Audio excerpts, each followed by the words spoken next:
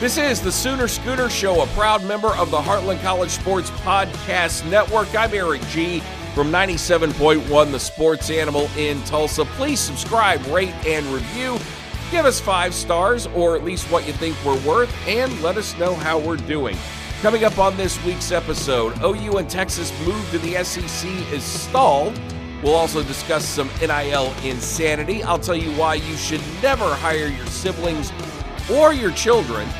And Nick Saban had something to say about Jalen Hurts. Well, I'm sure by now you know that OU and Texas plan to move to the SEC by 2024 hit a brick wall last week when negotiations broke down between the Big 12, ESPN, and really mainly Fox. Okay, let's call this what it is. This is Fox's fault.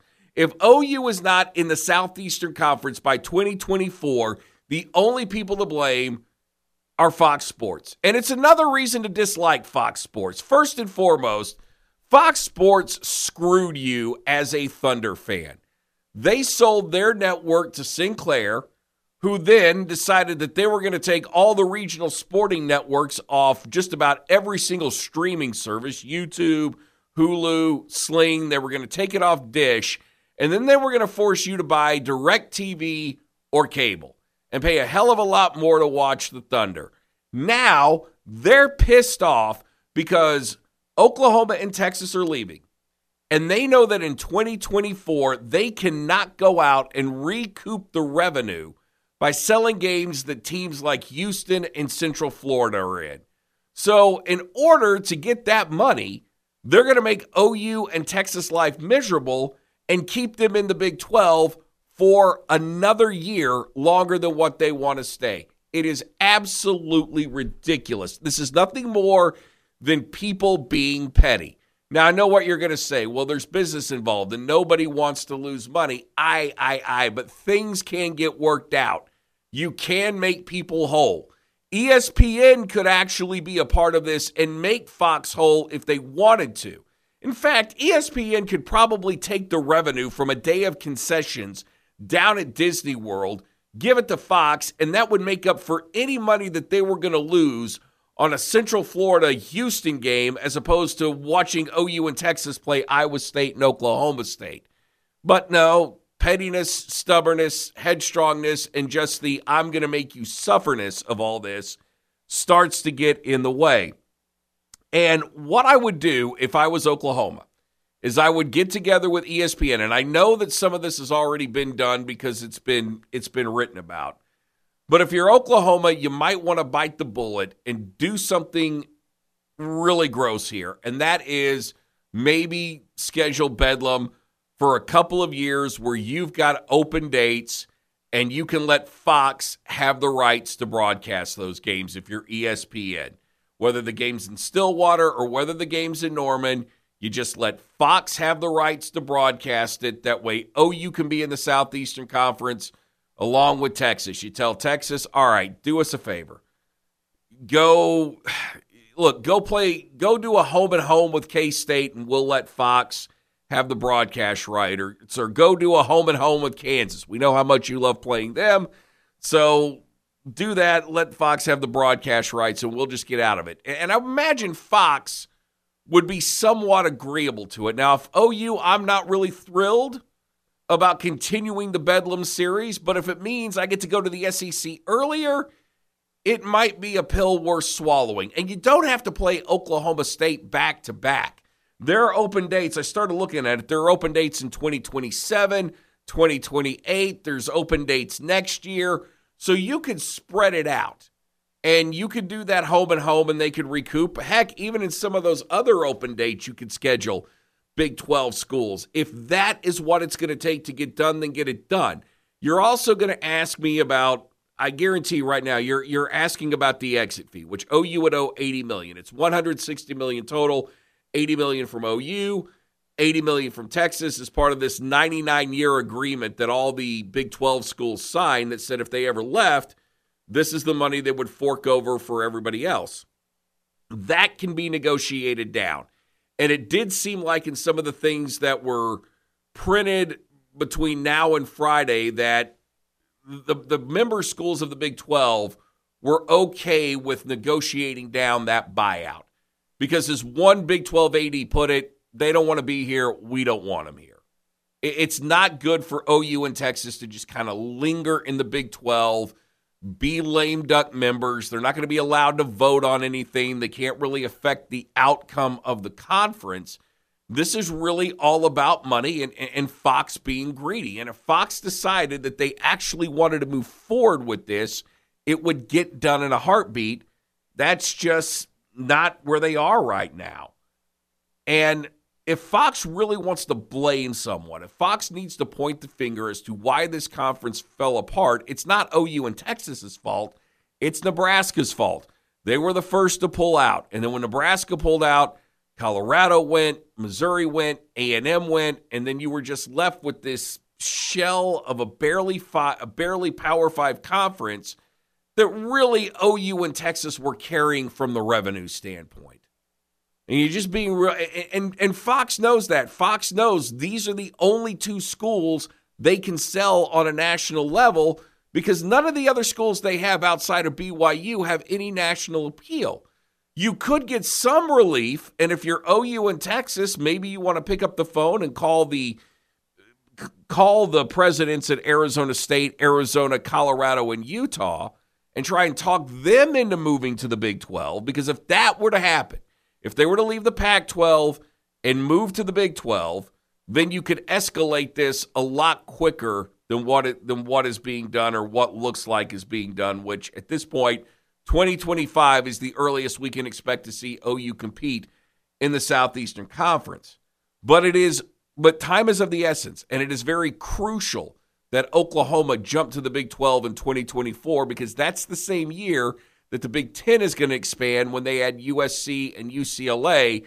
That's also the same year that the college football playoff expands to 12 teams, and you want to have your footing in the Southeastern Conference before you do that. Plus, from a recruiting standpoint, you're not stuck having to answer the question, when are we going to the SEC, or will I get to play in the SEC if I come to OU and I'm only planning on playing 3 years? Because I know I'm a stud and I'm going to the NFL.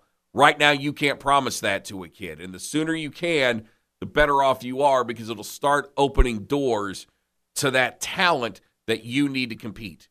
Because right now, if I got a choice between you and Ole Miss and I want to play in the SEC, I'm going to Ole Miss. Speaking of the Southeastern Conference, one of OU's opponents or future opponents down the road will be Alabama, which most likely will be coached by Nick Saban unless he just gets a wild hair to retire. And man, I wish he would in the next few years. But Nick's decided that he wants to take a little credit. Actually, not take a little. He wants to take a lot of credit for Jalen Hurts' success in the NFL. This is a video that appeared on social media, TikTok, which is social media, and Nick Saban tells us just exactly how influential he was in making sure that Jalen Hurts went to Oklahoma. Well, I think Jalen is defined by his commitment to his development. Now, if you understand the history of this player, he went 26-2 here as a starter, bought into everything in the program, and got beat out, and went through a whole season of being a backup player. We had a conversation, and he wanted to graduate from Alabama, so he wasn't going to transfer until he graduated. I said, you need to work on becoming a better passer. You can't just make plays with your feet. So this whole season, I want you to focus in practice on reading coverages, understanding the passing game better, and being able to read and dissect what you need to do quickly, and focus on that. Because you want to play in the NFL someday, that's what you need to improve. And his diligence in doing that on a daily basis, wouldn't take off running in practice, made himself stand in the pocket and learn how to do that. And then when he wanted to transfer, I said, well, who has the best player? He wanted to go to Maryland or Miami.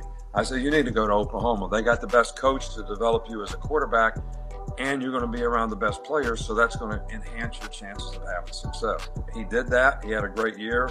I was worried about having to play him in the playoffs, and I can't tell you how proud I am of seeing this guy in the Super Bowl, only because I know firsthand what he went through to get there and how he dedicated himself to doing the things that he needed to do to make himself a better player, make him a complete player at the position. Now, having a discussion today with one of my friends who follows recruiting closely, who reports on recruiting, he says this is not exactly how this went down. And and best I can remember how it went down, at least from what I was told, is that Jalen Hurts' parents or his father opened up the conversation with Oklahoma, and one thing led to another, and that's why Jalen Hurts ended up at OU.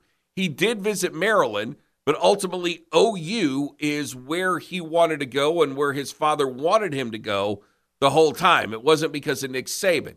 You can look at this a couple of different ways. One, you can decide to believe that Nick Saban wasn't as influential as he claims he was, or you can thank Nick Saban for pushing him to Oklahoma and helping OU win another Big 12 championship. Look, I'm going to err on the side that Nick doesn't deserve all the credit. The other and the main reason I'm going to err on that side is because we know he's using this in recruiting, and he's using it a couple of ways. Look, you can make it to the pros if you come to Alabama, as if Tua Tagovailoa isn't a good enough example of that, or Mac Jones, both pretty good examples of Alabama quarterbacks making it to the NFL. But the other reason Nick Saban can use this is, hey, look, if you work hard and you do everything you're supposed to do and you're a good teammate and it just doesn't work out, I'll help you get where you want to go so you can make the NFL. I'm not a bad guy. I'm not buying that for a second if I'm a recruit or a recruit's parents, because I know that the minute I leave Alabama, you're going to have a tendency to be stone cold. But hey, when it sounds good, go ahead and hold up the flag for Jalen Hurts or anybody else that came from Alabama so you can get all the credit for being the coach that you are. There's something about this that feels, in a lot of ways, feels disingenuous, but geez, we don't dare say it because God knows none of us want to be cut off from the great Nick Saban. All right, coming up next, some absolute insanity in the NIL and why OU doesn't need to get involved in this crap. You're listening to the Sooner Schooner Show. If you stuck around after that tease, thank you, because I started realizing it's like, wow, as the words are coming out of my mouth, it sounds like I'm saying OU shouldn't be involved in the NIL. No, that's not what I'm saying at all, is that OU shouldn't. I'm not saying that OU or any school shouldn't be involved in the NIL. But what I am saying is don't get involved in some mess that happened down at Florida when it comes to a quarterback, Jaden Rashada, who signed his NIL or signed his letter of intent to play at Florida, got out of it, and is now playing at Arizona State. This is not a mess you want to be involved in. And The Athletic has revealed more details of what went down. And I've been following this mess ever since it happened. But according to The Athletic, Rashada signed a 4-year deal with a Florida collective, which guaranteed him $500,000 up front.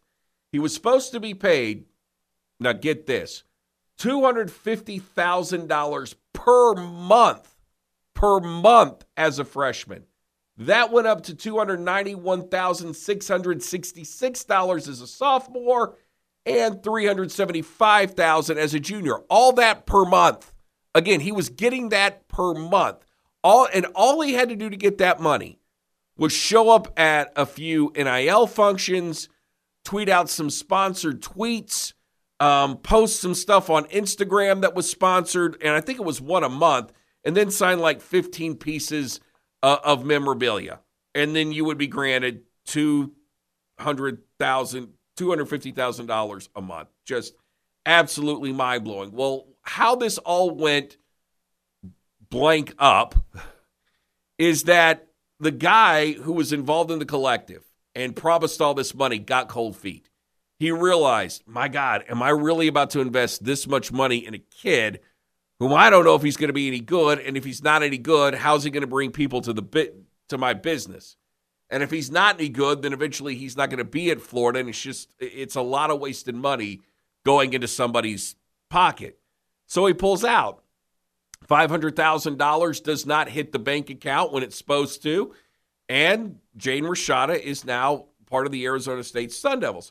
The reason I say OU doesn't want to get involved in this mess is two things. One, if you have a collective that goes and negotiates with a kid, and that's the only reason he comes to OU, and then you think better of it, because honestly, it doesn't make a whole lot of business sense to do something like this. And look, I'm not the most business-savvy person, but this is a bad business model to invest in this kind of kid.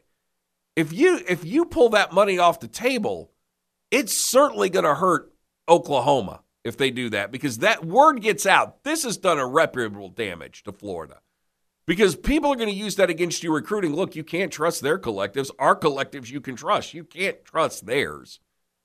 Look, OU pulls money out of kids' pockets. They make a lot of promises, but then they do a bait and switch. Once they get you on campus, they don't have that cash for you. Just absolutely, it makes you look sleazy, all right? It makes you look worse than the bag man. So I don't want to see OU make any promises like this. I hope they're not. I would imagine other schools have or got close to something like this, and maybe this serves as a warning that if you're going to negotiate with these kids, negotiate amount that you feel good about paying them. Okay, negotiate amount that you feel good about paying them, and then deliver on your promise. The other thing that I would say, if I was Brent Venables, okay, and a kid's parents came to me and said, look, we've been negotiating with a collective. They want us to come to OU. They're willing to offer us that much money. If I'm Brent Venables, I say, don't do it.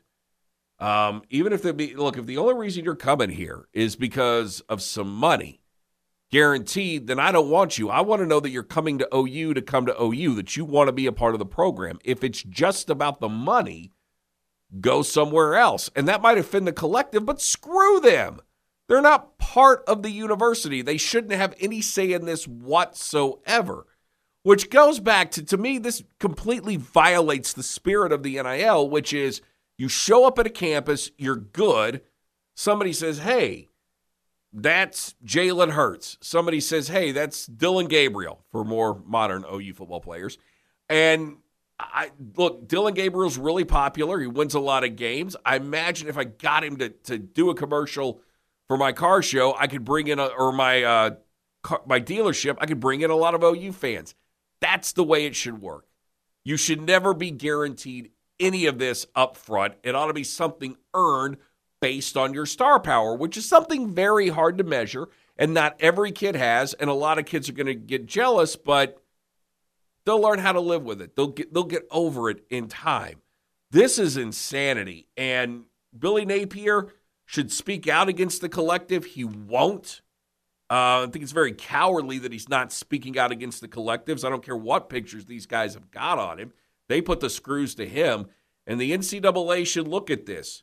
And the NCAA should not only look at this, but the parents need to look at this. I don't know if you can force these contracts to be binding, but if there's any way the NCAA could, it would be good. Look, I'm not mad at Jaden Rashada. I don't blame him for leaving. And I'm not even mad at the guy that took the money off the table because, dude, I would tell you not to do it. I think it was best for everyone that this kid ended up at Arizona State. And honestly, I hope he ends up having a good career there and gets this put behind him because, honestly, I'm just not that big of an a-hole. I don't want to see anybody fail. Just like I don't want to see Brian Ferentz fail at Iowa. Never, under any circumstances, if you are the head coach of a major college football program, don't hire your brother, and dear God, don't hire your sons. Brian Ferentz, poor Brian Ferentz, offensive coordinator at Iowa. His dad, Kurt's coaching there. Fans hate this poor kid or poor guy. And instead of firing him, which probably would have been the humane thing to do in Iowa, what Kurt did was had him renegotiate his contract, so he takes a $50,000 pay cut, and there's a clause in the contract that says you've got to score 25 points per game. Now, wisely, whoever negotiated the contract, wisely, it doesn't specify whether or not the points have to be scored by the offense or the defense. You've just got to average 25 points a game, which is up from the 18 that you were averaging this year. The problem with this is, and look, it's not necessarily a fate worse than firing because at least you're getting $850K a year, and you have a job and you've got time to repair your reputation. But you've got an entire fan base that, A, knows what the stipulation of your contract is, and they don't like you. And as much as they want to see their school win, there's a lot of people that are going to be rooting against you, which is why I always kind of felt bad for coaches, because imagine the entire world rooting against you at your job. And you can always say, well, they knew about this going in. Well, I don't think anyone really quite understands what it's like going in until you've been in these shoes. But I thought about Mike Stoops for a second, and I thought, what if Bob Stoops had done this to his brother in one of the last 2 years that he coached at OU, made him publicly take a $50,000 pay cut, and then had a clause where you've got to hold offenses so many yards per game, or you can only give up so many points per game. And how many people in the stands, how many people at Gaylord Family Memorial Stadium, a.k.a. Owen Field, as I always want to call it, rooted against OU to make those stops. Oh, they want them to win, but we want the defense to suck because we want a new defensive coordinator. At that point, if you're going to do that, just fire the guy. Or better yet, as I said, don't hire them at all because it puts you in a bad situation and they're in a bad situation. And I never felt that second go-around Mike Stoops could really ever win. And I don't feel like Brian Ferentz can win now. And I'm glad that things have worked out for Mike, although he's working with his brother at Kentucky. And hopefully that doesn't go as bad as it did at OU. But, yeah, don't hire your family. You recommend them, find them jobs other places, let them go be successful under other coaches. But you never want to put them into this situation because, man, I can only think about how awkward Christmas and Thanksgiving were at the Ferentz house this year. All right, that wraps it up for us. Please subscribe, rate, and review. Give us 5 stars or whatever you think we're worth. May God bless you and your family. As the great Jackie Mood always says, everybody love everybody. And to paraphrase Don Cornelius, love, peace, and Boomer Sooner.